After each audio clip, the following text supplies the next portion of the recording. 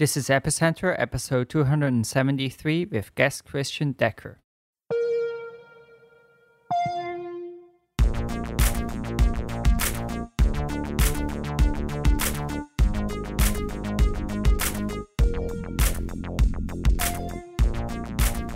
This episode of Epicenter is brought to you by TopTal. Experience a new way of hiring as TopTal delivers only the top 3% of applicants, including highly skilled blockchain engineers.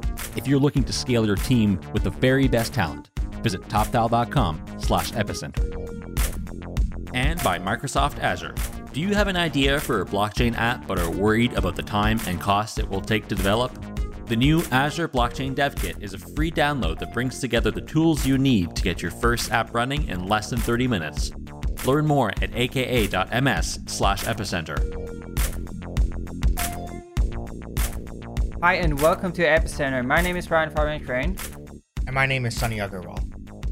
So we're here today with Christian Decker. He's been on the podcast before, and we're going to speak a lot about the Lightning Network. So this is really exciting. I think one of the things when we did our kind of recap of last year that I brought up is, I really want to do more Bitcoin episodes. There seems to be, there's just more momentum there and so many interesting things happening, and we have been sort of undercovering Bitcoin. So I'm really glad that now we've done another Bitcoin episode, and two in a row, in fact. 2 in a row, yes. Yeah, we were joking before the episode, maybe we have to put the Bitcoin back in the name, but no. Yeah, so I feel very excited about Bitcoin, and I thought it was a great conversation to learn a bit about Lightning. Yeah, definitely. Lightning is such a big project, and we haven't actually done a Lightning episode on Epicenter since 2015. So this is really good because it got a lot of updates on the status and development, and so really great episode. So you mentioned you also have some announcements to make. You're going to give a talk tomorrow? Yeah, so there's a panel in Berkeley being held by Blockchain at Berkeley, an organization I used to be part of. It's called Blockchain for Social Impact. And so it should be a very interesting panel talking with a bunch of different people. Some people from the Open Money Initiative are going to be there talking a lot about, Venezuela and stuff. But it should just overall be a really interesting panel. It's going to be tomorrow, or I guess if this episode's coming out today on the 6th, February 6th in Berkeley, California. And if you can't make it out, the recording will be available, and we'll probably tweet it out from our Epicenter Twitter account. Cool. And then let's go to the conversation with Christian.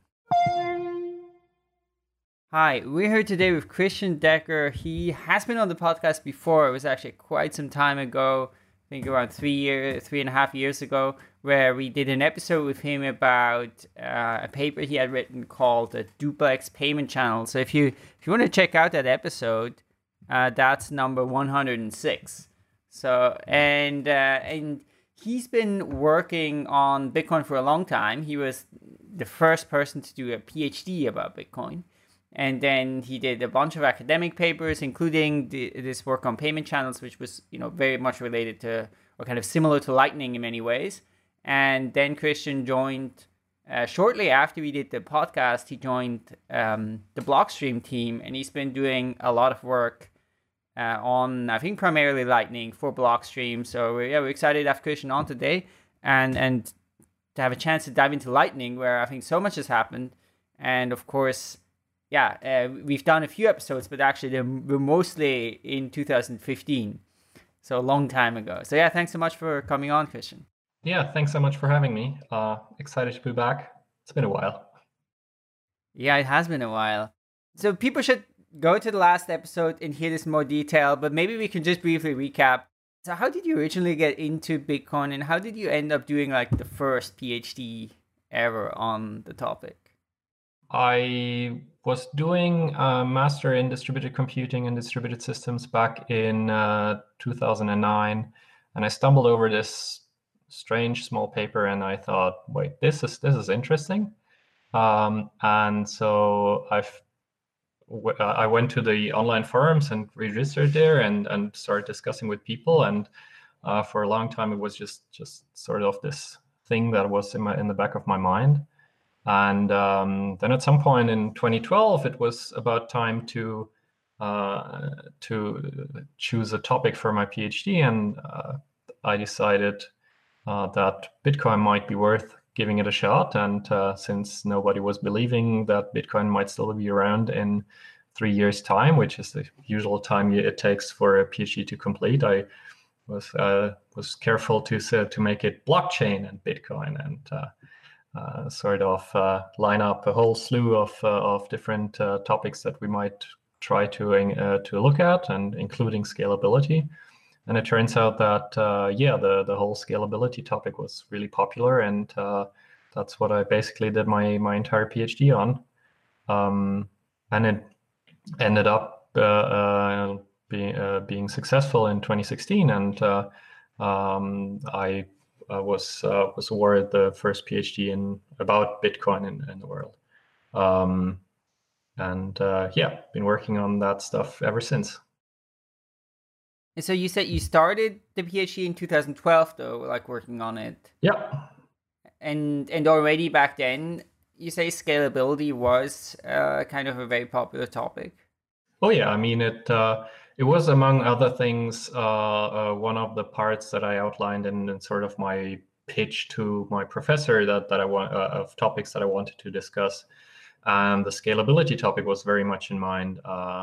It is, I mean, we were a distributed computing and distributed systems group, so scalability quite quickly comes to mind when you're talking about this kind of system. And from just looking from the outside, it was pretty clear that this will not scale to infinite transactions and infinite participants, at least in its current form. And that's also something that we discovered while working on it. That scaling blockchains is hard. So we ended up sort of sidestepping the entire scalability discussion and going for systems that squeeze more out of the resources that we have. And that's where basically payment channels and duplex micropayment channels and Lightning came from. Basically using the resources that we have in a more efficient way. Very cool. And so the last time you were on the show, you were on talking about duplex payment channels, and so you were still working on your thesis back then. So and then very soon after that episode, you decided to join Blockstream. How did what made you decide to go join them, and instead of any of the other companies working in the space, and how did you shift your work from your duplex work into Lightning specifically? The idea to join the Lightning effort was pretty an easy one. I mean, for duplex micropayment channels, I was sort of the sole person pushing for it, and there's little value in having two competing systems, sort of splitting users among them. The true utility from such a payment network really comes from there being one big network where every participant can speak to every other participant, right? So splitting the community into smaller parts is not ideal. And secondly, while duplex micropayment channels and Lightning have really different trade-offs, I think at the time Lightning had way better trade-offs than duplex micropayment channels, and that is apparent from just looking at sort of the on-chain footprint that duplex micropayment channels have compared to Lightning channels. With duplex micropayment channels, we had tens of transactions that we needed to settle in a certain period of time, whereas in Lightning, we just have to settle one transaction. That is, so Lightning is more complex, but at the same time, it sort of uses the scarce resources a bit more efficient.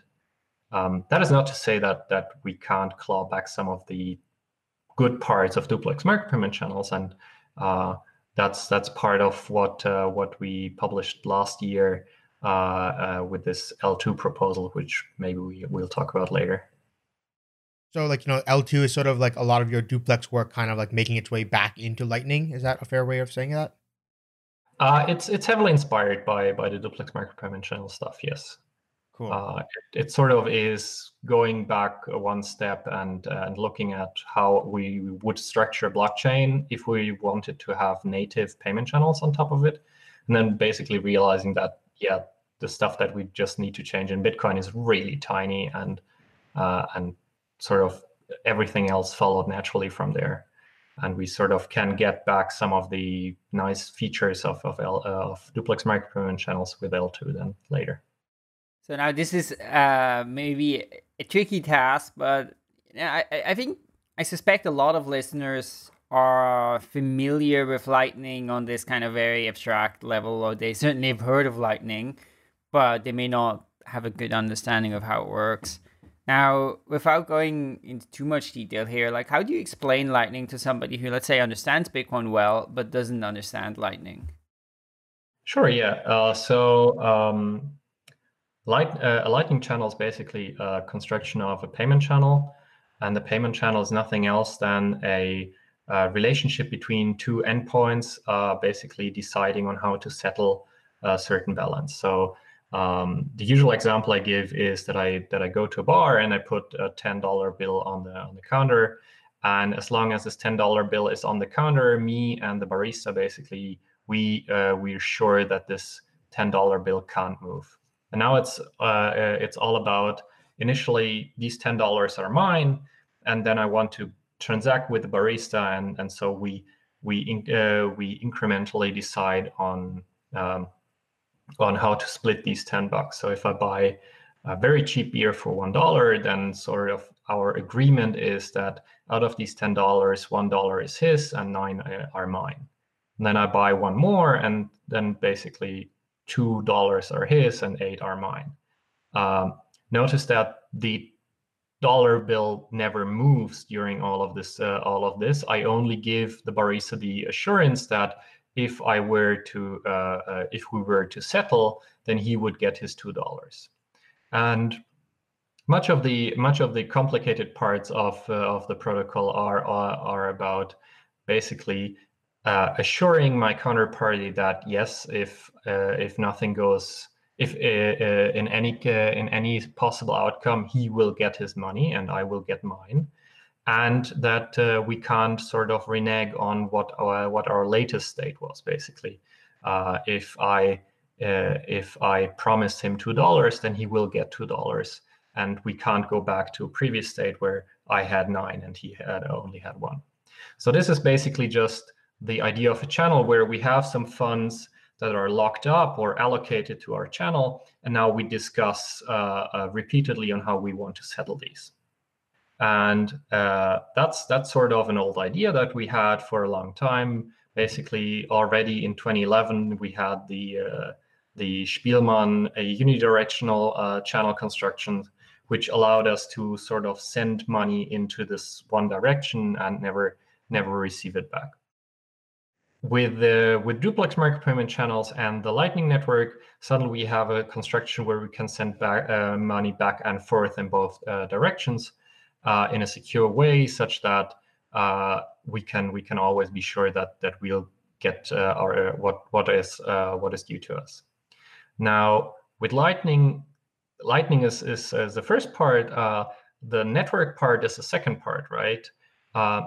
If I open a channel with a barista, I can only interact with that barista. But if we were to create a network of these payment channels and make sure that through a transitive relationship I can reach any other party in the network, then we could basically say, hey, I will give you $1 if you forward this $1 to the next person in the chain, and the next person in the chain, and the next person in the chain, until we eventually reach our intended target, and only then we have this entire chain of promises that are then fulfilled. There's ways to do that, but really those are two parts of the protocol that make up the Lightning Network: the payment channels themselves and this way of sending payments over multiple hops in this network. So the Lightning white paper, right? The original Lightning white paper was, I think, around 4 years ago that it came out. So has this idea changed a lot since then? You know, as people work, maybe some of things turned out wrong, or like how current is the white paper from back then? It's very much the same and completely different at the same time. I think the basic ideas are still there. The revolutionary idea of constructing a payment channel and then sort of the way we do invalidation of all states is still very much there. What changed is basically a lot of the fine detail in that protocol, which was either not in the white paper itself or was later changed because, well, we found more efficient ways to do it. So I think the basic idea that was presented in the white paper is still valid and is still there.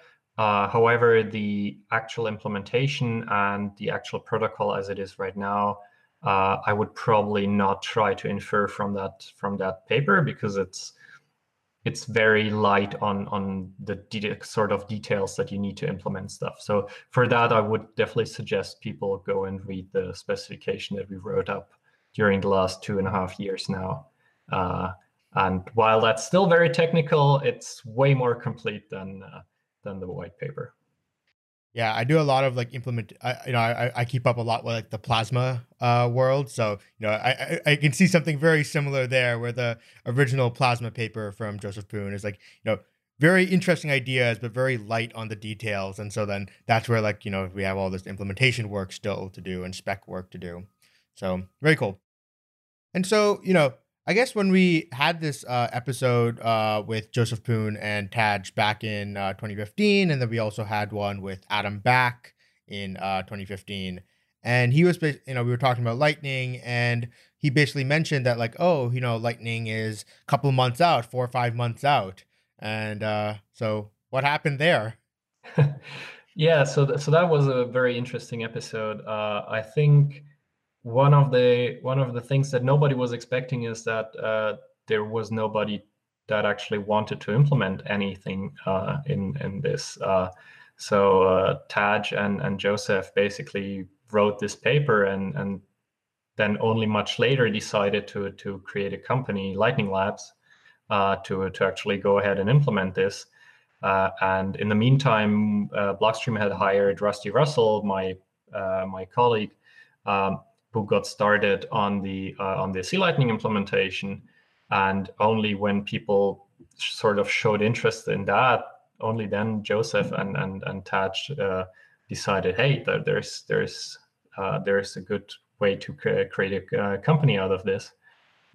So I think the first part of the answer is that nobody was there to sort of actually start implementing it, and sort of there was some hesitation in wanting to create this.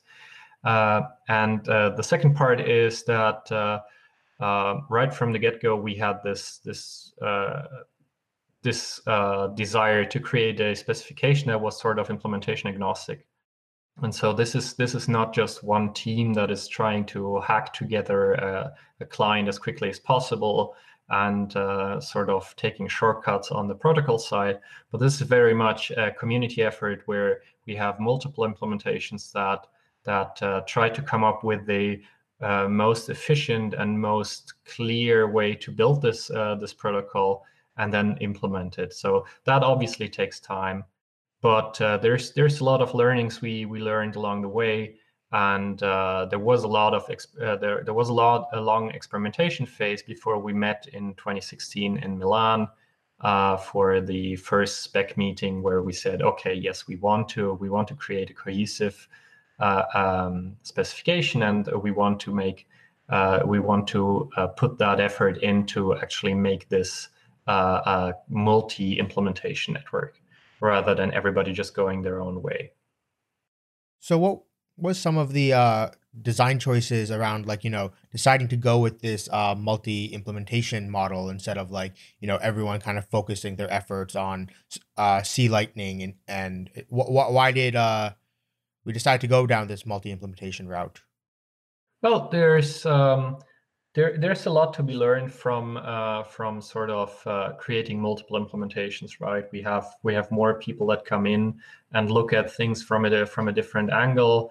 It also forced us to have this experimentational phase before the Milan meeting, where everybody just went their own way, and then sort of we came back and sort of merged all of our lessons that we learned along the way, and then we threw everything away and then just started with the real specification, sort of a semi-clean slate, and sort of, yes, just this. The advantage is basically that we have this very cohesive sort of specification that comes out of it, and the other side is that having a single implementation sort of you have a single implementation that sort of tries everything and does nothing well. Whereas with the current ecosystem, we have Eclair, which are very much async with their client Eclair, which are very much focused on mobile clients. We have Lightning Labs that are with their LND are very much focused on desktop users, and there's C Lightning, which is mostly for aiming for power users that sort of need a lot of customizability. And so there's different goals we have and different target audiences, but we still have this interoperability that is given to us by the specification that is implementation agnostic. It's also good to have all of this written down and not in the form of an implementation. Otherwise, it gets really hard to reason about. Right, that's interesting. I mean, we did an episode with like Jameson Lopp, I think, last week, right, where we had some of that discussion around, Bitcoin not having a specification, right, and having this kind of, single client. And I mean, it's certainly, yeah, I think that sounds like a great path to take. Now, you mentioned the specification. Is that specification finished, or is it still something that's being worked on? We've been wanting to tag version 1.0 for the last 3 months, I think. It's not been done so far because there's always somebody who has an open pull request about spelling. But at this point, really, the most of the changes that are applied to the version 1.0 are about wording, and we hope to be able to tag version 1.0 soon. All of the implementations that sort of have started this process with us have compatibility with version 1.0, and we are already working on features for 1.1. But we'd like to have this version 1.0 out of the gate and sort of be able to concentrate on the next big thing that we might want to build in there. So not yet, but soon, as the saying goes, is 2 weeks. Hiring is stressful. Let's face it, it's a long process of sifting through resumes and interviewing candidates without any guarantee of quality. But it doesn't have to be this way. Companies all over the place are experiencing a new way of hiring with TopTal. If you go to their Trustpilot page, you'll see that of the hundreds of people that have left reviews, over 98% were 4 or 5 star ratings, including one guy who wants to give his developer a bear hug. That says a lot. TopTal gets all this great feedback because they focus on their clients, and their top priority is quality. They only accept the top 3% of applicants, including highly skilled blockchain engineers. One of these engineers is Radek Ostrowski. Radek has experience as a lead software engineer and data scientist for Sony and Expedia. Then he discovered blockchain and he became totally consumed with Ethereum. He worked as a consultant for the firm Start On Chain, and his time-locked app won the Top Coder Consensus Uport and Identity Blockchain Hackathon. Then he expanded his reach through TopTal. He worked with a bunch of clients on projects such as smart contract development and a POC that leverages blockchain. If you want to hire engineers like Radek for your team, go to toptal.com/epicenter for a no-risk trial. A TopTal director of engineering will deliver your next hire in as fast as 48 hours, and you'll get a $1,000 credit when you decide to hire. We'd like to thank TopTal for their support of Epicenter. Okay, so we had like this slow beginning, and then the specification work started in 2016 in Milan, and now is kind of at the point of coming into a closure. If you look overall at the history of work on Lightning, where has progress been fast and good, and what have been maybe some obstacles that ended up taking a lot of time? So I think overall the progress has been rather quick and obstacle free. There have been a few cases where we noticed that our initial simple solution wasn't clever enough.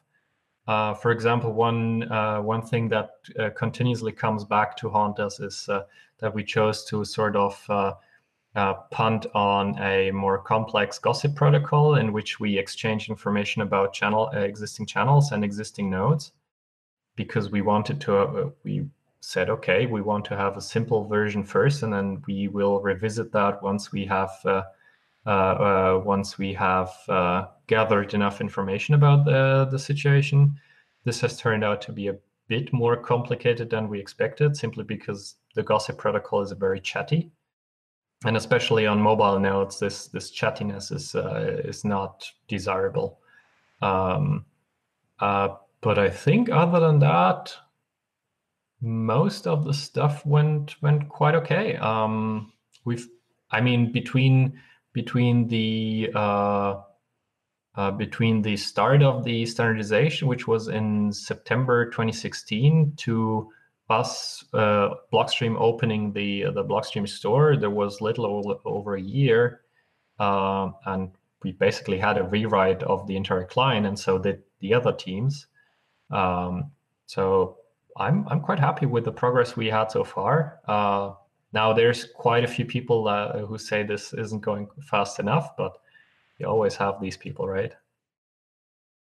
So, could you tell us a little bit about this, this rollout phase that happened for Lightning now? So, I remember, I was in Berlin about last spring, and there was a whole Blockstream store, and that was the first time anyone could buy anything with Lightning and use it. And the C Lightning client came out around the same time. I used that opportunity to buy the shirt I'm wearing from the Blockstream Lightning store, so I was pretty excited. I got to be one of the first early users of Lightning. So how has this rollout happened over the past year or so, and how have we seen adoption? Yeah, so we get asked quite often, when is Lightning the network going to launch? And my usual reply is it is launched. We had this very slow and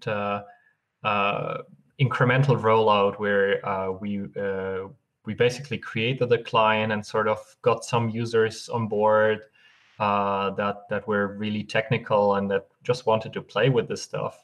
And before the Blockstream store launched last year, we encouraged everybody to basically use testnet and testnet only. In fact, all of our clients are still defaulting to testnet if you start them today, simply because we didn't want to have people lose their money and sort of lose interest because of that. This was a really early days software after all, and we wouldn't feel comfortable losing user money at that point in time. It basically we had a group of people that were tech savvy and that were sort of hacking their way around the clients themselves and were sort of experimenting on mainnet already. And at some point, we just decided, hey, this is sort of getting ahead of us, and yes, we'd like to open a shop where you can actually buy items for real Bitcoins, and sort of get that feedback from mainnet users ourselves, and sort of gather experiences on mainnet ourselves by operating the store. And so in, I think it was January 16th, we basically published that we had a running version of WooCommerce with a Lightning, with a C Lightning backend, and you could actually go ahead and buy stuff like you did, for example, and many other people did since. It was sort of this slow and incremental rollout where you actually had to know a lot of tech in order to get to use it. and we always accompanied this with this sort of hashtag reckless, which was there to signify, hey, by the way, this is alpha state software. Please don't use this for any sort of real money, just for whatever you feel okay losing if the software is broken, for example. And while we were gathering more and more feedback and we're fixing more and more bugs, we sort of were also able to increase our confidence into the implementations themselves. And so over this time, we started making it easier and easier for users to get started on Lightning. And this is all part of this slow and incremental rollout that we wanted. And it's been working great so far. So there will not be an official launch date for Lightning Network. It has been launched over a year ago, and people have been joining whenever they feel like investing a bit of time. And eventually, we hope to make it easy enough for just everybody to be able to come and play with it. Are there any known cases of anyone losing any money on mainnet because of bugs in the software? I know that there is one that I caused, which is basically we had this situation where a user of ours was reacted to a cheat attempt from his counterparty, and we ended up with this very strange situation where he got the other person's money, which is what is expected, right? He tried to cheat, so I steal his money, basically. But he didn't get his own money back, which turns out I forgot to add a field to a database. So I tried to buy him a beer for those 10 euros that he lost, and instead he insisted on buying me a beer because he had a lot of fun while playing. And while he still lost some money, we kept these limits low enough that we could do this sort of I buy you a beer and we're sort of even, right? And no, we've had a lot of luck with the community members.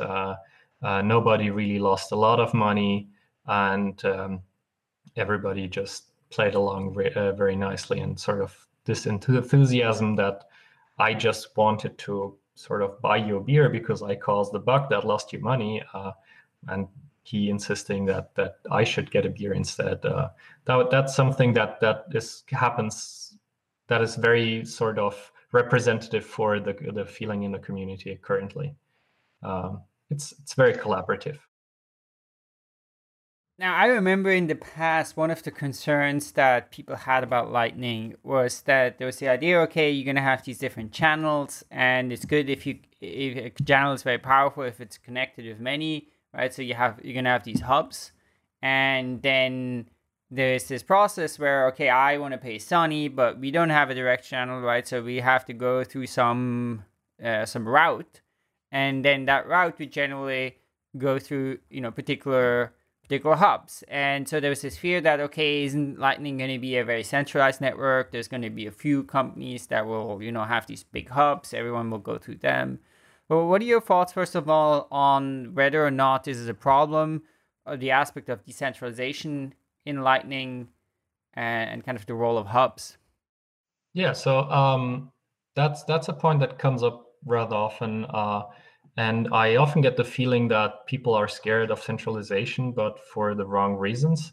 Because if we have a participant in a network that has a lot of channels open and that has sort of a lot of liquidity in his channels, and therefore connects a lot of people in the network, then that first of all is a service to the network itself by enabling this multi-hop routing from many points to many other points.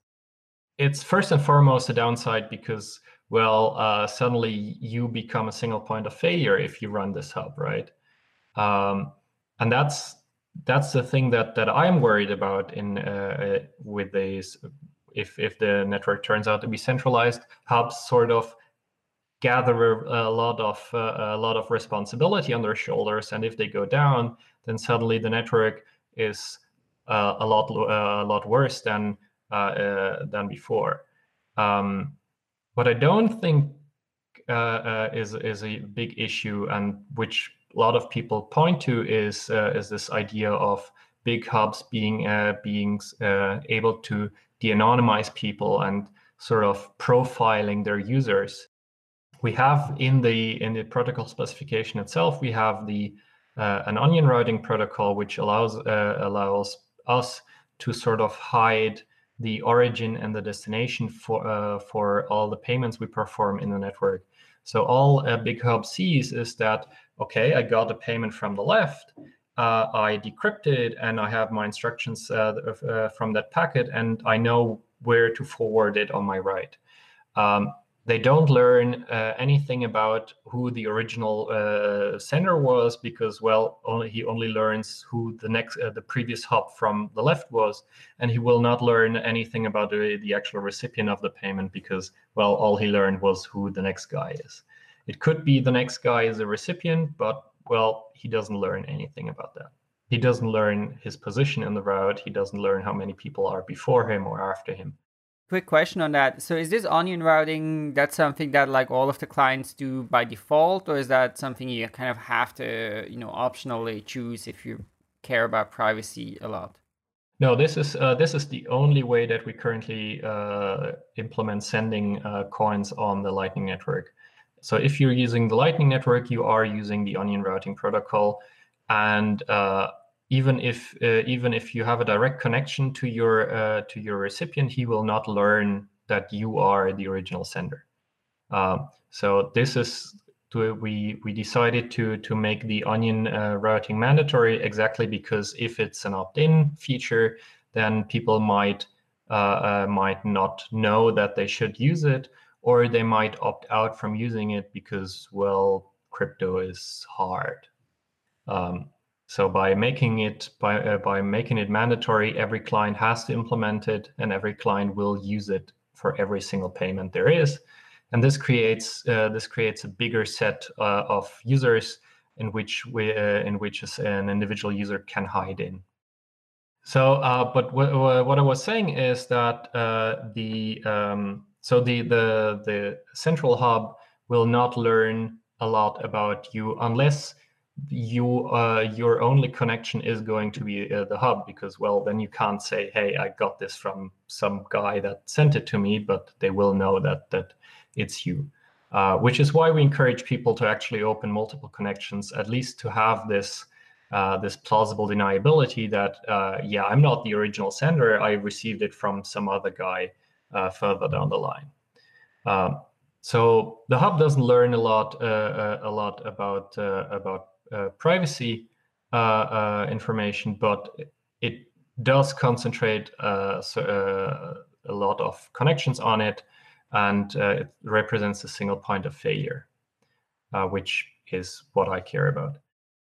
There's reasons for hubs to emerge, and there's reasons for hubs not to emerge. Maybe we can go into that later if you want to. This episode of Epicenter is brought to you by Microsoft and the Azure Blockchain Workbench. Getting your blockchain from the whiteboard to production can be a big undertaking. And something as simple as connecting your blockchain to IoT devices or existing ERP systems is a project in itself. Well, the folks at Microsoft have you covered. You already know about the Azure Blockchain Workbench and how easy it makes bootstrapping your blockchain network pre-configured with all the cloud services you need for your enterprise app.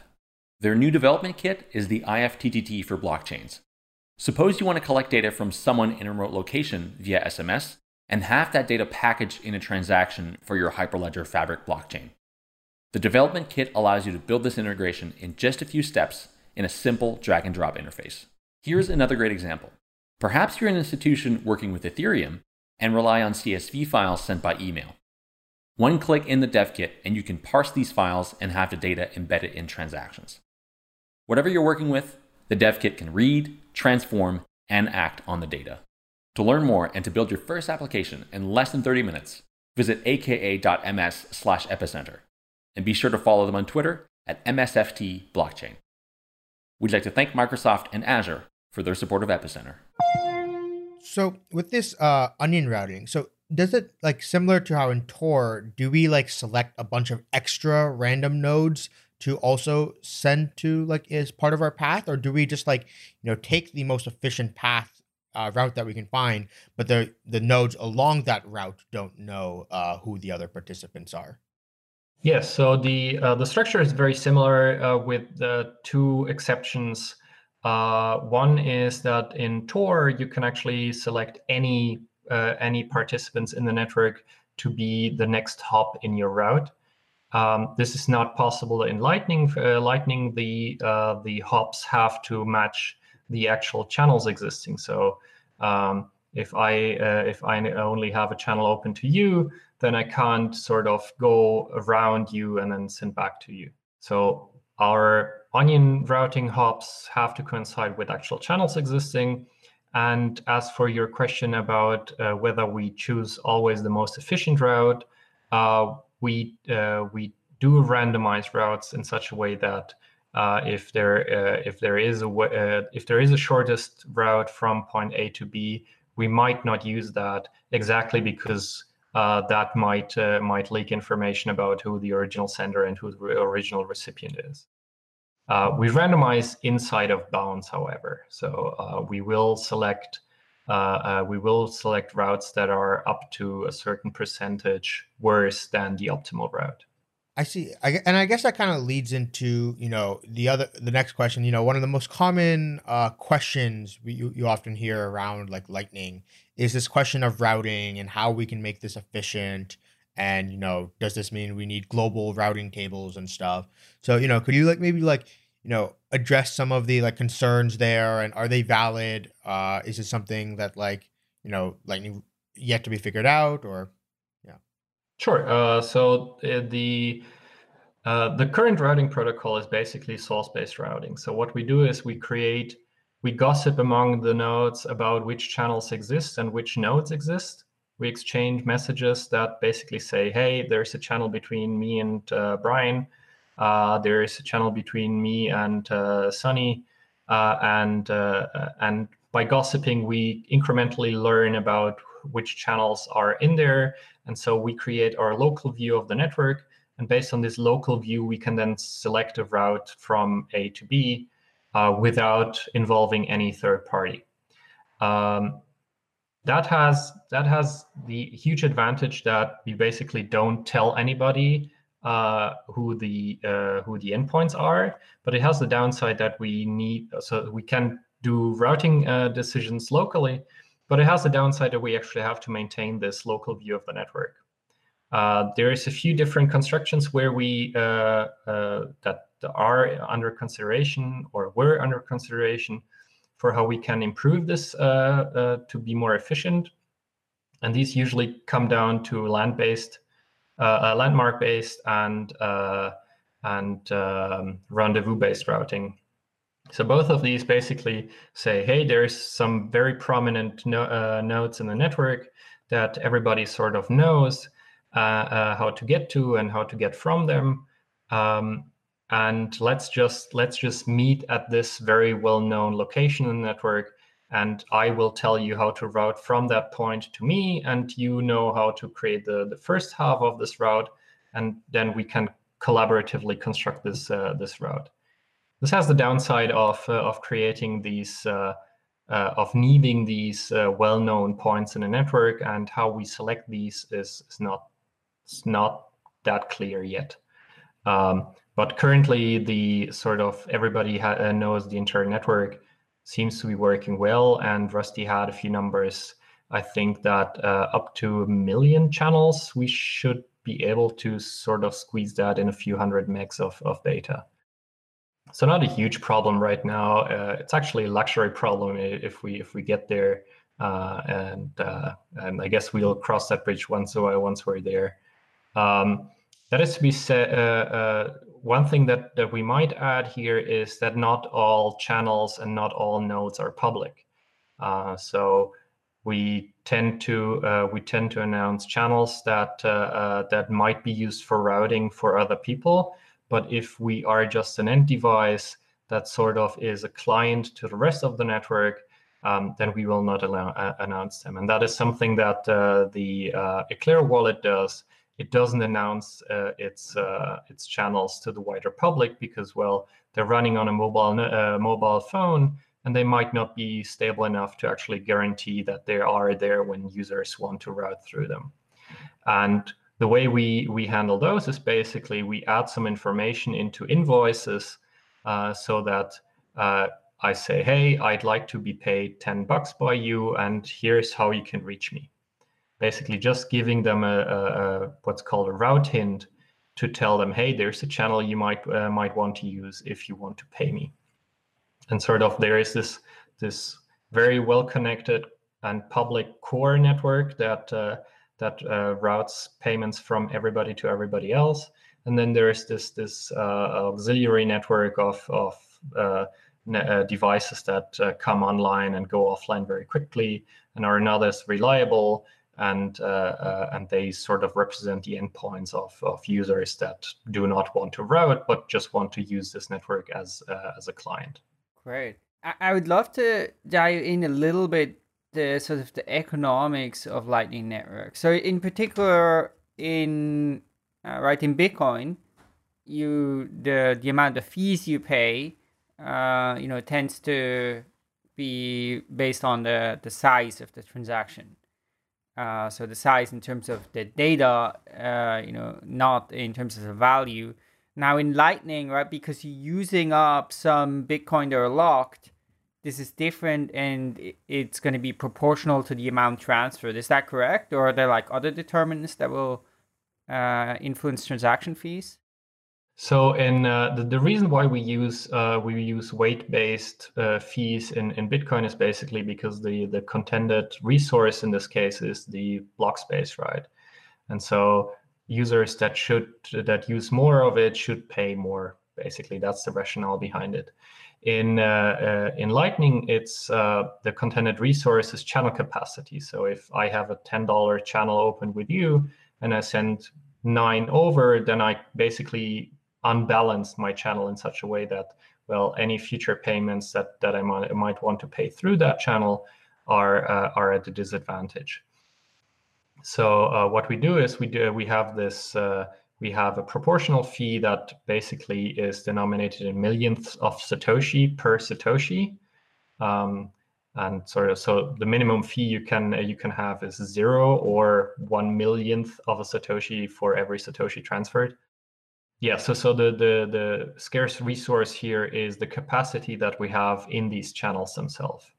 Do you have any idea how these fees are going to develop once the network's live? So you mentioned, okay, there's this minimum default of 1/1,000,000th of a Satoshi, but is it going to be that the more transactions take place, the lower the fees will be, or how do you think this is going to play out?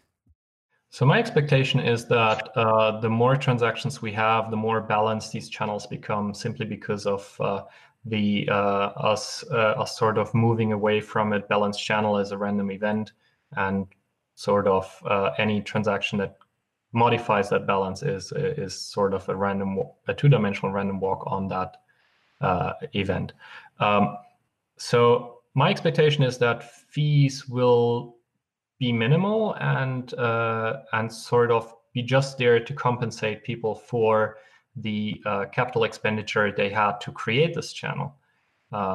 So if I have $100, I have a choice of investing that in stock, or I can forgo that option and create a channel instead. So there is some cost to operating a node, and that cost should be compensated by users taking advantage of this cost. I don't think that there will be big hubs that can leverage higher fees, because it's very easy to create alternative routes around these hubs and sort of be just a little bit less than the huge fees. And so you create this race to the bottom for people that want to leverage high fees. And we'd like to actually encourage people to look for these kinds of strategic positions where they can open a channel and sort of just undercut the hub, as long as the capital expenditure is not still covered by the fees they may collect. So I guess we will go to a fee level that is very minimal and just covers the capital expense you have for opening the channel. So let's say now in the future, right? There are a lot of sort of one of the interesting topics currently, especially in Ethereum, right? Is this decentralized finance or DeFi kind of trend, right? There are a lot of things that are taken under this umbrella. You know, things like Maker, where you can put up Ether and then you can get some stable coin, and so there's generally a perception there, and I think it's a correct perception that, you know, there's going to be a lot of ways to actually use crypto and like earn money, whether that's like that you can stake it, or maybe you can use it as some sort of security bond, or, you know, you'll be able to lend it. Now, presumably that's also going to happen in Bitcoin, right? Where you can maybe lend Bitcoin, and, you know, they have different ways of earning some money on it. Do you think that's also one way to think about Lightning? Maybe I, as a normal Bitcoin user, you know, down the line in 2 years or something, I'll be able to say, okay, I take a Bitcoin or take 5 Bitcoins, I put it in some Lightning channels. Now it's routing payments, and I make like, I don't know, 3% a year or 4% a year in terms of, you know, earning more Bitcoin for basically providing that capital there. I don't think Lightning channels are a good investment at all. It's basically just if you look at it from an investment side, then and you want to leverage higher fees, you're basically creating this island of high fees around you, and people that are happy to maybe only take 2.5% will position themselves right next to you and sort of undercut you. I think fees should mostly be thought of as amortization for your own investment or your own needs when as a user of the Lightning Network. They're probably not a great business model to make money. So I can, if I'm a regular user of the Lightning Network and I want to sort of reduce my fee expenses for payments that I perform, then I can route payments for other people, and all the fees that I gather, I can then spend on my own expenses in the Lightning Network. So it's more of an amortization of fees that I incur as a user, rather than I put some money in there and then I pull it out again, and suddenly it's been multiplied. So recently there was this guy, Andreas Brecken, I think, and, you know, he was operating lots of Lightning channels, and he had, I think it was around 50% of all of the Bitcoin in the Lightning Network at one point. And now, of course, Lightning is very early, and there's no real, so it's maybe dangerous to extrapolate from his experience to like what is Lightning going to look like when it's kind of really functional, really being used. But I mean, I think I guess that was one of the takeaways, that, you know, he routed all of those payments and he made like a fraction of $1. Are there any other kind of interesting takeaways or lessons that you felt like was kind of learned by people like him that are operating Lightning channels today, in terms of how it's going to play out once there is real adoption? I guess Andreas Brecken's experiment was really early on, and probably you're right that extrapolating from his experience is not really feasible. But only recently there has been a huge operator of Lightning nodes called lnbig.com, which has opened a lot of high volume channel to a lot of people in the network, and they recently published an article about how many transaction fees they have gathered, and how many, I think they also expose how many transactions they have forwarded. And it turns out they didn't make a lot of money from it. Now, that could be that they're not positioning themselves so well, or that the sort of fee structure they had is suboptimal.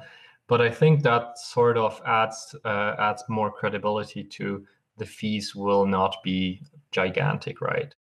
again, these players could increase their local setting for fees, but that also decreases the probability of people actually routing through them.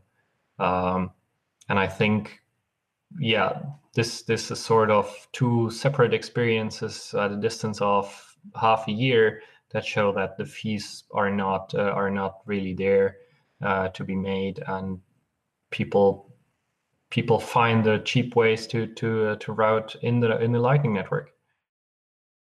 So another question I have about routing is, a few months ago I was talking to Zuko Wilcox about some Lightning stuff, and one of the points he brought up to me was that he believes that there's a griefing attack possible where you can like send payments to yourself, and cause a lot of people along the route to lock up some capital, and then you suddenly decide to not send any payments, and you never have to pay any fees for this or anything, and so and you could just keep DOSing the Lightning Network and causing people to do lockups and then just like failing the transaction. So is this a legitimate concern, or is this like an addressed issue?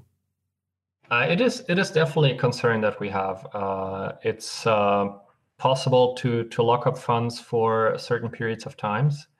If you do it too long, then your channel will be shut down, which is going to cost you some money. But for minutes or hours at a time, it's definitely possible to lock up funds.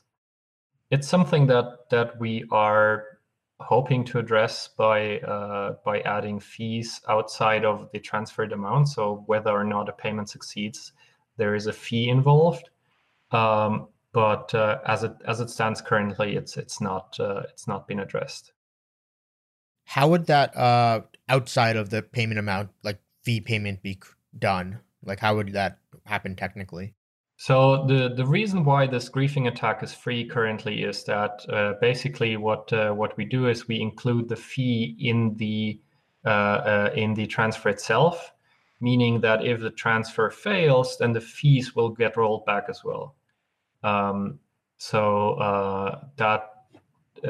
turns out it enables a number of nasty things. One is the griefing attack, and the other one is basically free probing of the network by sending payments that do not match an invoice that is to be paid. However, the solution that we propose is basically to have this fee should flow whether or not the transaction succeeds or not. So basically, what we currently do is if I want to send 9 satoshis to Brian through Sunny, then I will send 10 to you with I will promise 10 to you if you send the 9 onwards to Brian. And if the last hop doesn't succeed, you don't get anything, right? You don't get your 1 satoshi in fees. And the solution that we are considering is basically that I will send you 1 satoshi, I will send you 9 satoshis, and those 9 satoshis you will get when you forward them to Brian. So that's sort of an out-of-band fee that allows us to have to force people to pay something whether or not this payment succeeds or not. So would you here make it so that let's say Sunny gets some fee anyway, but he gets a larger fee in case he actually routes the payment, or otherwise what's the incentive to Yes, so my example was flawed because I started with 10 and 9 and didn't have any room to split that one. But yes, of course, it should be 11. 1 you get upfront and 10 you get when the routing completes, and then sort of the 10th he only gets when routing the 9 onwards. That does sound like a pretty clean solution. Well, let's speak a little bit about sort of the technical roadmap for Lightning. So we mentioned briefly L2, which is a kind of a upgrade proposal that you worked on and published, I think, last April. Can you talk a little bit about what L2 would mean for Lightning? Yeah, so L2 is sort of the 2.0 future, and what we're currently working on is 1.1. So L2 is a new construction of payment channels that is much simpler and reconnects, in fact, to the duplex micropayment channel idea. I say 2.0 because we actually require a change to the Bitcoin scripting language called Zcash no input, which looks like we might get eventually. I'm not really good at making predictions when it comes to that ever since SegWit activation. And once we have Zcash no input, we can actually build L2, which is this simpler construction in which we basically can say, okay, my current state is, if we go back to the barista, my current state is you get 2 and I get 8, and then we update a couple of times, and then we have 5 and 5, and we can forget all the states we had before, which is currently not possible with Lightning. Where in Lightning we have to keep part of the state for all previous states, so we can react in a correct way to whatever our counterparty might do. In L2 we have this last state, which basically trumps everything that has ever been before, and allows us to override whatever our counterparty might do with just keeping the latest state. Yeah, Dan Robinson and Lalu have a bet, I believe, going on that whether Zcash no input will be in by 2021. So. Oh, and yeah, Rosebeef also has another construction which is interesting, which is CheckSig from Stack.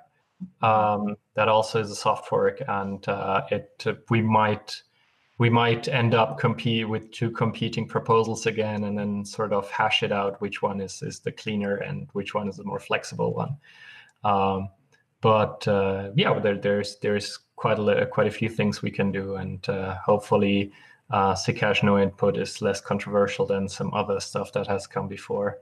And I'm pretty sure it is, because I wrote a proposal and it's seriously like 3 lines of code. It's really simple. So you also mentioned multi-party channels. What are those, and how would they change the Lightning Network?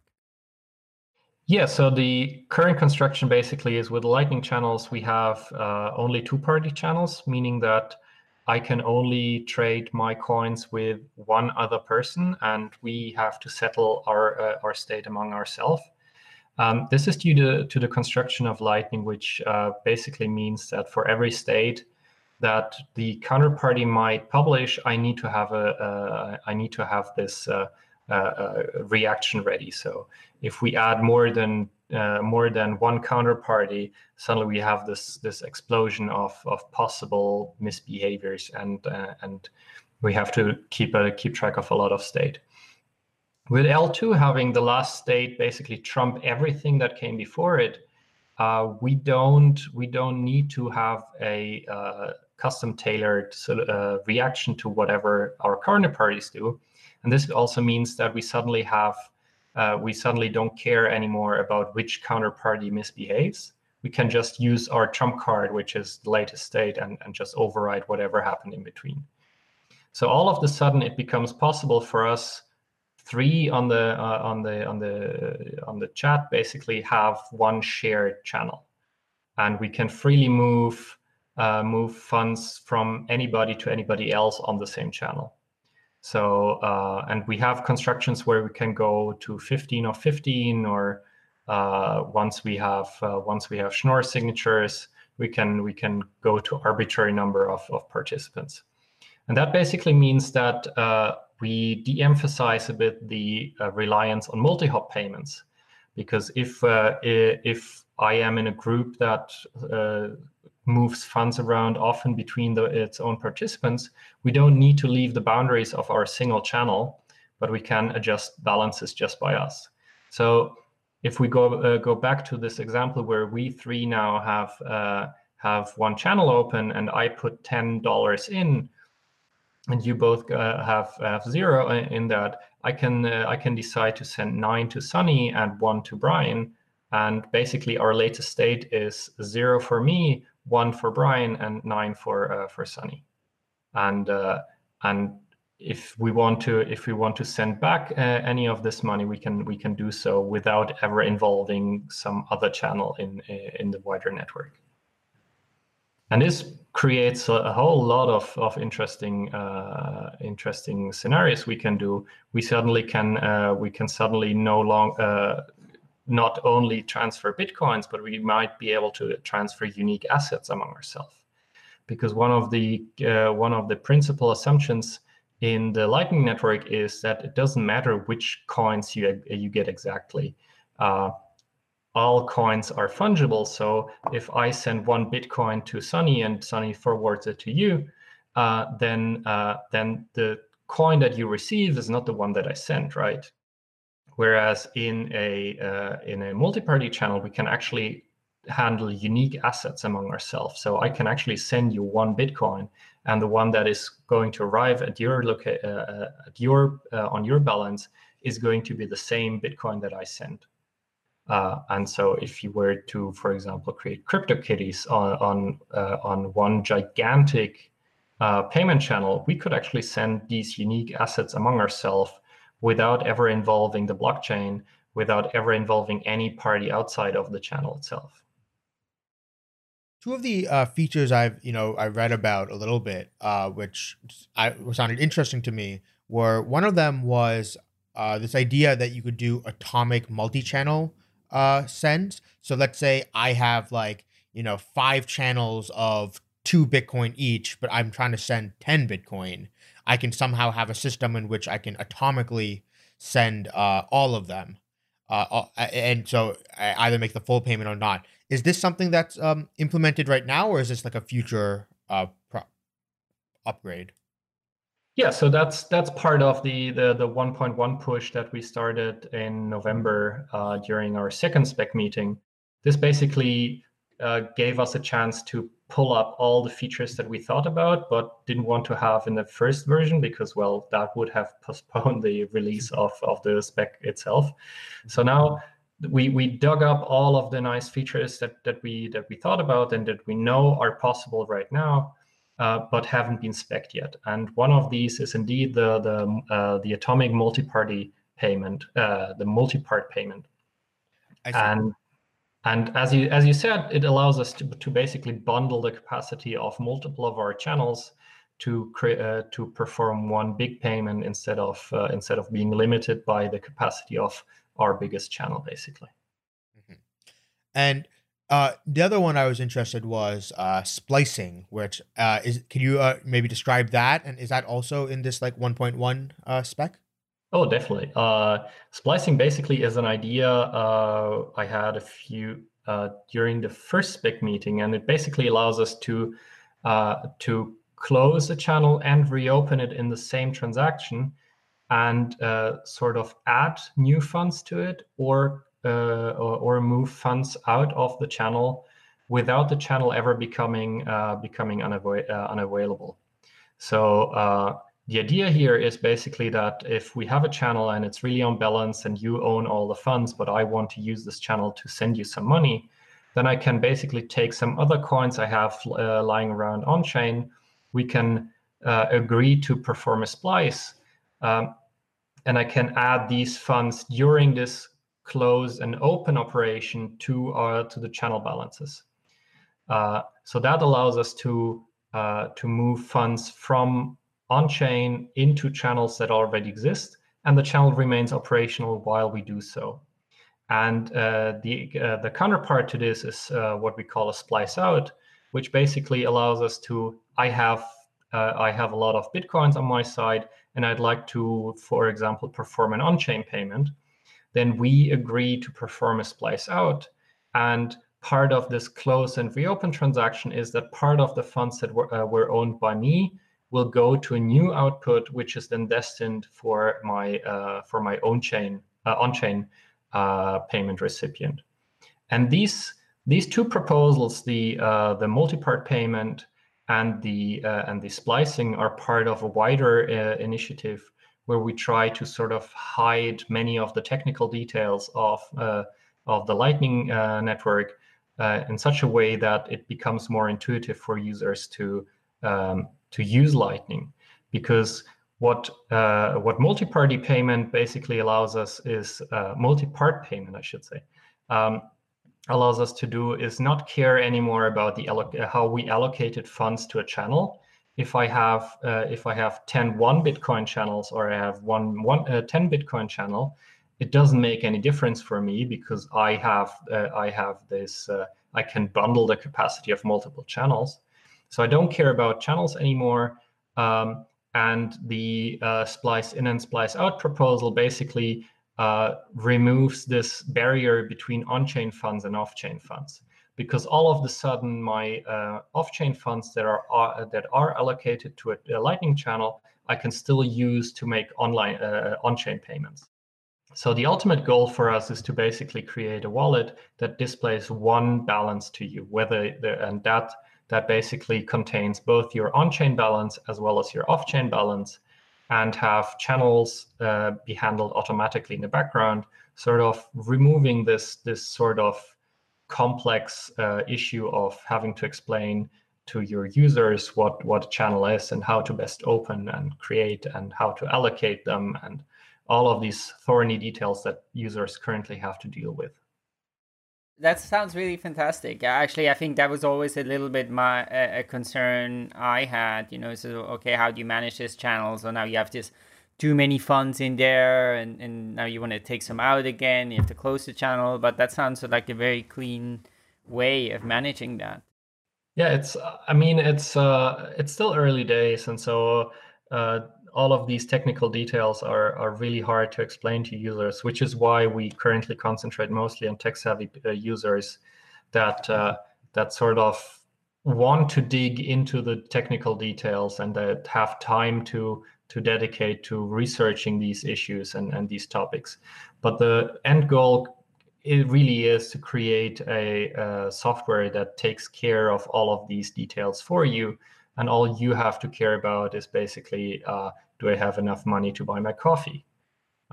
Whether that's on-chain or off-chain, or do I have enough channels, that should all be handled in the background without you ever having to learn about it. If you want to, that's great, but you shouldn't have to. So I'll say this, that I haven't done too much Bitcoin development, but I've done a couple of payment channel implementations on Ethereum and on the Cosmos SDK. And so one of the questions I have is like, how much of the complexity of Lightning development is coming from like limitations in the Bitcoin state machine, and like also like the statefulness of like other systems seems to like also add a lot of additional functionality where you can do so there's a proposal called sprites channels, which makes it easier to close like defunct routes. There's I think it's easier to make much more powerful watchtowers and stuff. So even when it comes to Bitcoin, like what is the benefit of deploying a Lightning network on the main chain versus, for example, creating a side chain to Bitcoin and deploying the Lightning network there, where that sidechain may have more stateful capabilities? Yeah, so regarding the second point, why deploy it on the Bitcoin main chain is, well, basically our users are there. That's where people get the most usability, the most utility from, and that's where we want to use it ourselves, right? Adding sidechains is great for to add special functionality that you can't do in Bitcoin, or that we haven't figured out how to do in Bitcoin itself just yet. But it's a hurdle to get users on board, right? Whereas Bitcoin, if you already have Bitcoin, you can use Lightning right now.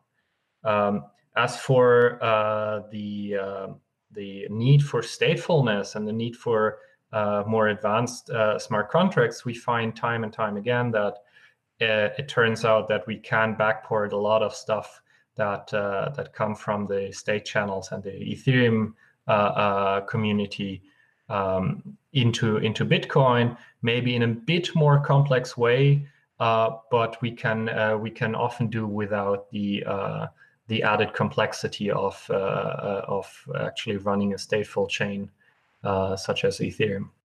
one of these examples is that I gave a lecture in Stanford last year after publishing L2, and just before the lecture itself, I was challenged to see if I could implement L2 in Solidity, and it turns out it's something that we can do in like 20 lines of code, and the code actually looks a lot like Raiden.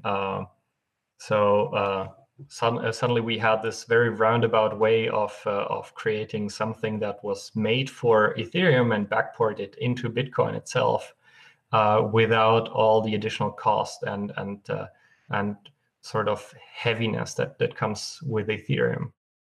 I'm not going to make a lot of friends by saying this, but I consider Ethereum a great testnet for Bitcoin. Yes, that makes sense. Like, I was just really thinking that, I really, how I see, like, what my vision would be like, I really want to see a special side chain that's designed for Lightning and state channel networks just be deployed as soft forked in as an official merge mind chain to an official drive chain to Bitcoin. That's, its whole purpose is designed to be a Lightning network, and it can be in a semi-official capacity, and hopefully UX can kind of like hide a lot of that away, just as just like you mentioned, you're trying to hide a lot of the complexity away from the users anyway. So hopefully that special drive chain can be that complexity can also be hidden away from users as well. I wouldn't actually be sure that a special sidechain would be more suited for payment channels than Bitcoin itself, simply because when the way I came up with or we came up with L2 is by taking a step back and looking at what's sort of the minimal set of features that we need from a blockchain to make to create a blockchain that is purpose built for payment channels. And it turns out this the difference between this idealized payment channel enabling blockchain and the currently deployed Bitcoin network is really just this one SIG hash. So I'm not sure I could come up with a sidechain or drive chain that is better suited for payment channels than Bitcoin with SIG hash no input, for example. And this sort of convergence between Ethereum, where you actually have all of the flexibility, and where people have come up with Raiden, and L2, which comes from this more constrained version of a blockchain, where we don't have all of this flexibility, and we still have very much the same result. Is for me very much a proof of that. Yeah, this is the functionality we need. We don't need more. Cool. So let's wrap up, and well, before we wrap up, briefly look out a little bit. Now, I think currently, when people were writing these sort of 2018 reviews, Lightning was often coming up and say, okay, Lightning has seen a lot of development, there's really progress, there's more momentum building, and now you have, $2 million or something like that are held, worth of Bitcoin, that are held in Lightning channels. So what's your expectation about where we'll be a year from now, at the, what kind of, will we see, real traction with people using Lightning for payment, or what do you think is kind of the timeline that Lightning adoption will take?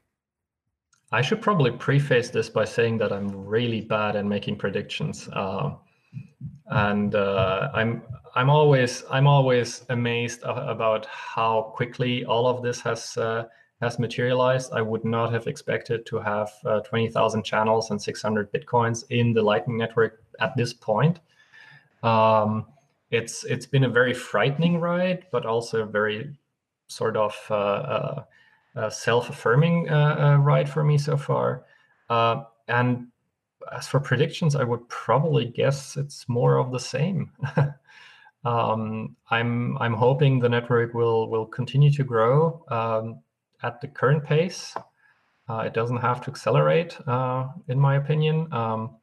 And I would love to see some real world adoption with some games coming out, with some merchants accepting Lightning, with some just go back to this use of Bitcoin as a currency, and sort of opening up new use cases as we go along. On the spec side, I can probably speculate a bit more. We have this 1.1 roadmap, which we are currently implementing, and hopefully we will be able to say in the next year or so that we accomplished every single point of that, and that we now need a new meeting to fix the next roadmap. That's probably all I can say when it comes to predictions. As I said, I'm not really good at that. Cool. Well, Christian, thanks so much for coming on. It was a real pleasure to catching up on Lightning. I think it is certainly something that excites me a lot to see how this is gonna play out. And yeah, so let's keep following it. And I'm sure it's not the last episode about Lightning that we've done here. So thanks so much. Sure, no problem. Pleasure being here. Thank you for joining us on this week's episode. We release new episodes every week. You can find and subscribe to the show on iTunes, Spotify, YouTube, SoundCloud, or wherever you listen to podcasts. And if you have a Google Home or Alexa device, you can tell it to listen to the latest episode of the Epicenter podcast. Go to epicenter.tv/subscribe for a full list of places where you can watch and listen. And while you're there, be sure to sign up for the newsletter so you get new episodes in your inbox as they're released. If you want to interact with us, the guests, or other podcast listeners, you can follow us on Twitter. And please leave us a review on iTunes. It helps people find the show, and we're always happy to read them. So thanks so much, and we look forward to being back next week.